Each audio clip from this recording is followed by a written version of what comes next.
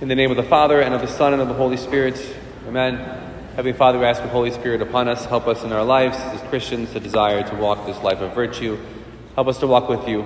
Guide us always, Lord, in our lives. Amen.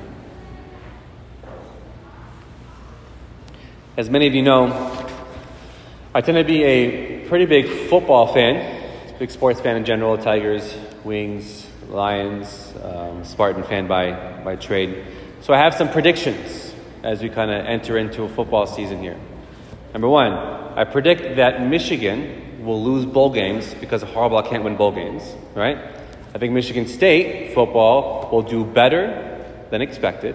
Not that good, though. Tuck's coming. And then I think the Lions are going to win the NFC North. And, prediction, because I drank the Kool-Aid, they're going to win a home playoff game. Wouldn't that be fun? Right. Maybe. We'll see. Time will happen. I also predict that a lot of men will become obsessed with fantasy football more than life itself, more than God, more than their livelihood. I also predict, in a negative way, in an unfortunate way, that many people, many men especially, will fall into deep pits of holes of gambling during the football season, especially with the gambling apps, because it's so easy to gamble, to parlay, and then you lose, because gambling never pays off, right? So it can have a lot of fun, or it can be very destructive in our lives. The same sport, the same idea, the same thing, when it's unbalanced and unreflective, can become very, very negative. So my prayer for you, kind of the focus of this homily, is that my desire for all Christian people in general, as we follow Jesus, as we desire to follow Jesus, is to live very reflective and very balanced lives in everything we do. Because in the gospel today, when this rich man who dined sumptuously and wore purple, did all these things, had 5 other brothers, lived his life, it's not the issue of him dining sumptuously. It's a fun word we kept using this past week. Having a nice things or living an expensive life. That wasn't the issue. The issue was his excessive lifestyle made it so that he was unobservant and unaware of even God. Hence why he lost his salvation, because what mattered was his life, not God. And even his fellow man at his doorstep lay somebody who needed help, who needed food. But he was unreflective and lived an unbalanced life, lived too much for nice things. To be clear, I'm going to go through a whole list today of things we need better balance in our lives.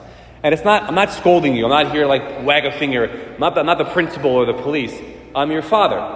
I'm your priest father, and I love you. And I desire for you to live a balanced life. Even in St. Paul today in the reading, he says, "It is not irksome for me to write to you. This is my 3rd time writing to you. I'm not upset to be writing and to continue to preach about these things. It makes me happy. You're on the journey. You're in this church. You got up on Sunday morning. You came to Mass. You're on the journey. But how can we live, all of us, more better and balanced lives?" And this is from antiquity. This is how God always desires humanity. Even in Leviticus, when God is giving the commands of life, He's like, there are certain days you must rest, and certain days you must work. That's how life is. In the Gospels, throughout the Gospels, the Pharisees are given a bad rap because they're so strict on the Sabbath day. Now, they're a bit too strict on the Sabbath day, but we should have that. It's divine, but gift of God that we should all work a lot, but rest. And in the modern balanced day of life, we're very unbalanced. Very rarely do we rest, especially in God, in our families, and in our health.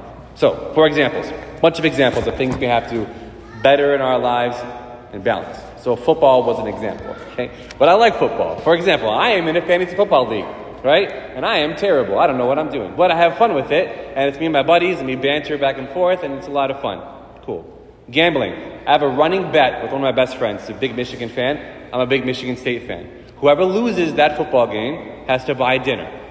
Technically gambling. We do raffle tickets in the church, all these things. But they don't absorb our lives. They don't hinder our livelihoods, our ability to live our lives and to provide for our family. Because once football starts, you have Saturday football, then you have the 1 p.m. Football game, and the 4 p.m., then Sunday night, then Monday night, and then Thursday night. You're watching 24 hours of football in a week, and then it's like, hey, can you give an hour to God to come to Mass? It could be unbalanced. Can you pray every day?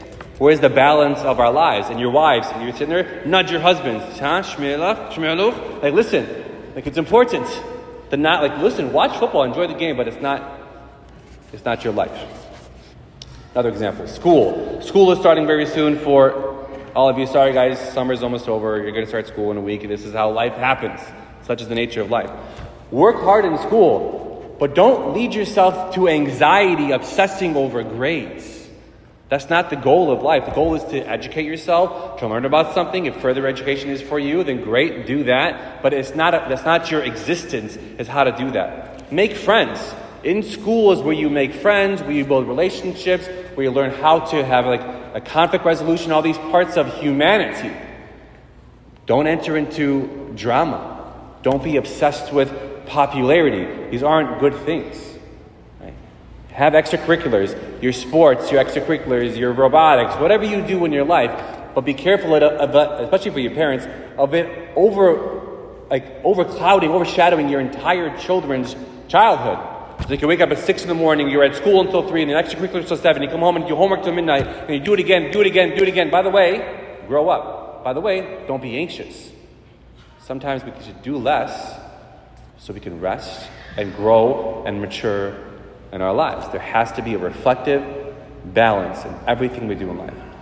Those of you who aren't in school, you probably have a job. Work your job. It's a Christian virtue to work hard. It's a Christian virtue to provide for your family's livelihood. We should be doing these things, because laziness is also a vice. We should never want to be lazy. Nobody wants to be described as a lazy bum, right? Work your job, work your work, but also don't forget you're working to provide for your family. Don't neglect your family for work. Find that balance. Maybe God is calling you to live a simpler life, work less, but be the husband, father, mother, wife you're called to be. Think of careers, right? Your career doesn't define you. It doesn't go on your tombstone. And if it does, you're a loser, right? Your tombstone should be about your relationship with your family and with God. You all have this cool career. Cool, nobody cares. Now listen, it should be a desire. You work hard, you're efficacious, you work really well in your work, and you grow in your career. You should be proud of yourself. Hey, it's a great accomplishment. Absolutely. But it's not what we live for. That's the balance I'm challenging all of you for. We're defining our lives not by the things we do, but how much we love God, how much we love each other. And from that, very quickly, comes money. Money is one of the ultimate challenges of life, because it's a necessity of life. The rich man dined sumptuously. We have to eat. You can't not eat. You have to have money. You can't not have money. You have to exist in your life. But don't let it absorb you. One of the Christian traditions from the Old Testament, throughout all of Scripture, is that God calls his people financially, with money, physically money, to tithe, to give 10% to God and to what's needed in the church. And that can seem like a high ask, but it's God's ask. And in my opinion, part of the reason he does that is to, one, make sure that you're focusing on what matters is God, and two, to check yourself. Because what happens so easily in finances is you make more, you spend more. You make more, you spend more. We make more, you spend more. Where does this cycle end? And we can live, listen, have your money, have your purses, have your cars, have your houses. I don't care. God doesn't care. As long as the things that you own don't own you. As long as you're spiritually and emotionally detached from them. Because you can't take them with you to eternal life. And one of the temptations of finances, of money, and I've seen it. One of the temptations of money is this. You make wealth, God bless you, you worked hard for it. Great. You get to the point, even if you can't articulate that, you think to yourself, I have done so well for myself, I don't need God. Look at what I have accomplished for myself. I don't need God. My brothers and sisters, memento mori, remember death. Eternal life is promised for all of us. Money is not. Money comes and goes. Think about careers, or how that can happen for a career. The amount, and this is an unpopular opinion, but it's my opinion, and I'm entitled to it. The amount of women who I talk to who have been bamboozled into thinking that they are only successful as women if they have successful careers. And therefore, what usually gets neglected? Human life. One of my big challenges, one of my soapboxes, I have like 100 soapboxes. One of them is I would challenge people to always be open to more life, to have bigger families, to have babies. And the amount of women who said, I can't, Father, I want my career. It's a thing for a lot of people. I'm not judging you, but I would challenge you to be reflective and balanced. Human life, a random title. Where is the balance of all of that? Because family, another thing to balance in your life would be family. Because the existence in the strong families, literally families are the foundation of society, therefore the foundation of the church, which is a society in and of itself. So where is that balance? Who comes first in your life? These things I said before, even if you don't think it, you act it, your careers, your money, your sports and your addictions, all these things, or your spouse, not your mother. She's important. She matters. Okay, go visit her. Don't ignore her. She's your mother. But your spouse comes first. Your family comes first in your life. Not to mention how oftentimes you can see the devil work in families. One of the greatest, in my opinion, again, a lot of opinions, one of the strongest supports that a human can have in his life, in his or her life, really are siblings. Siblings can be that great support because they're going nowhere. Friends, you can have like best friends. I am 10 times closer to some of my friends than are my siblings. But friends kind of sometimes come and go. Siblings are there. So if there's any conflict, any anger in your heart, any division in your family, resolve them. Humble yourself. Check yourself. Reflect and find that balance. You don't have to go back into business with them if they've hurt you or something like that. But you have to find that peace in your life because that's such an important part of your life.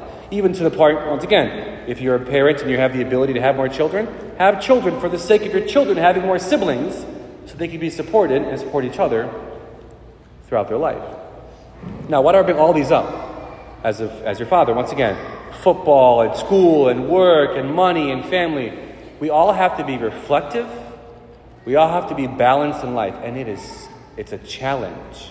I understand that's very difficult. It's very much a stress for a lot of people. Where do you find that balance of life? I want to provide for my family, but I also want to be with my family. I don't say there's no perfect equation, but be intentional about it. But I will say this.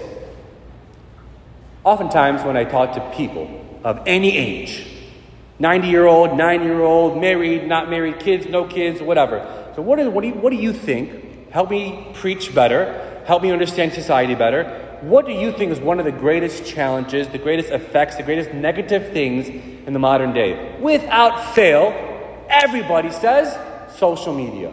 I mean, it's like social media, Father. They just like pounce and everyone's like, yeah, it's a problem. And it's a balance thing because social media is beautiful. We can communicate with people across the world. Maybe you have family members who you haven't seen. They live in different continents. You can communicate. You can see your family and friends. You can update, oh, they had a kid. Oh my gosh, it was their birthday. That's so cool. As the church, we promote things. We promote activities and masses and festivals, all via social media. But how often do we sit there and scroll and scroll and scroll, and it's late, you should probably sleep, but I'm going to scroll. Just go to sleep. And then we sleep later, and then we're more tired, and then we're more irritable, and then we're more frustrated in the day because we didn't sleep enough because we were scrolling. Or we compare ourselves to people's fake lives of social media. These aren't humans' lives. It's not reality. It's a picture. It's not existence. They had a whole day. You didn't see them fight with each other earlier. We were comparing ourselves and comparing ourselves. And we feel uglier, and we feel fatter, and we feel less worthy. And then we get more stressed and more anxious. Focus. If everyone thinks this is a problem, maybe we should respond and do it less. Once a day, 5 minutes. Every other day for 10 minutes. Check ourselves. Because once again, to be clear here, I love you dearly as your priests. And my challenge for you, my encouragement, I'm not scolding anybody. I'm just challenging you. If we're reflective of our world around us, of all our relationships, of all the entertainment of our life, of our careers and our money and social media, and then we live that balanced life, we can slow down because life's so fast. Slow down. We can pray more. We can come to Mass every Sunday. We can add a daily rosary. We can live our lives for God, live our lives for our family. Right? So my brothers and sisters, you're on the journey. You're here. You're at Mass. You're on the journey with Jesus. You're on the journey with your families. But where is God calling you today in your life to be more balanced, to let Him walk with you on the journey? Because when we walk with Jesus, when we live a balanced, virtue life, we're at peace, we're calm, and we know the love of God. Amen.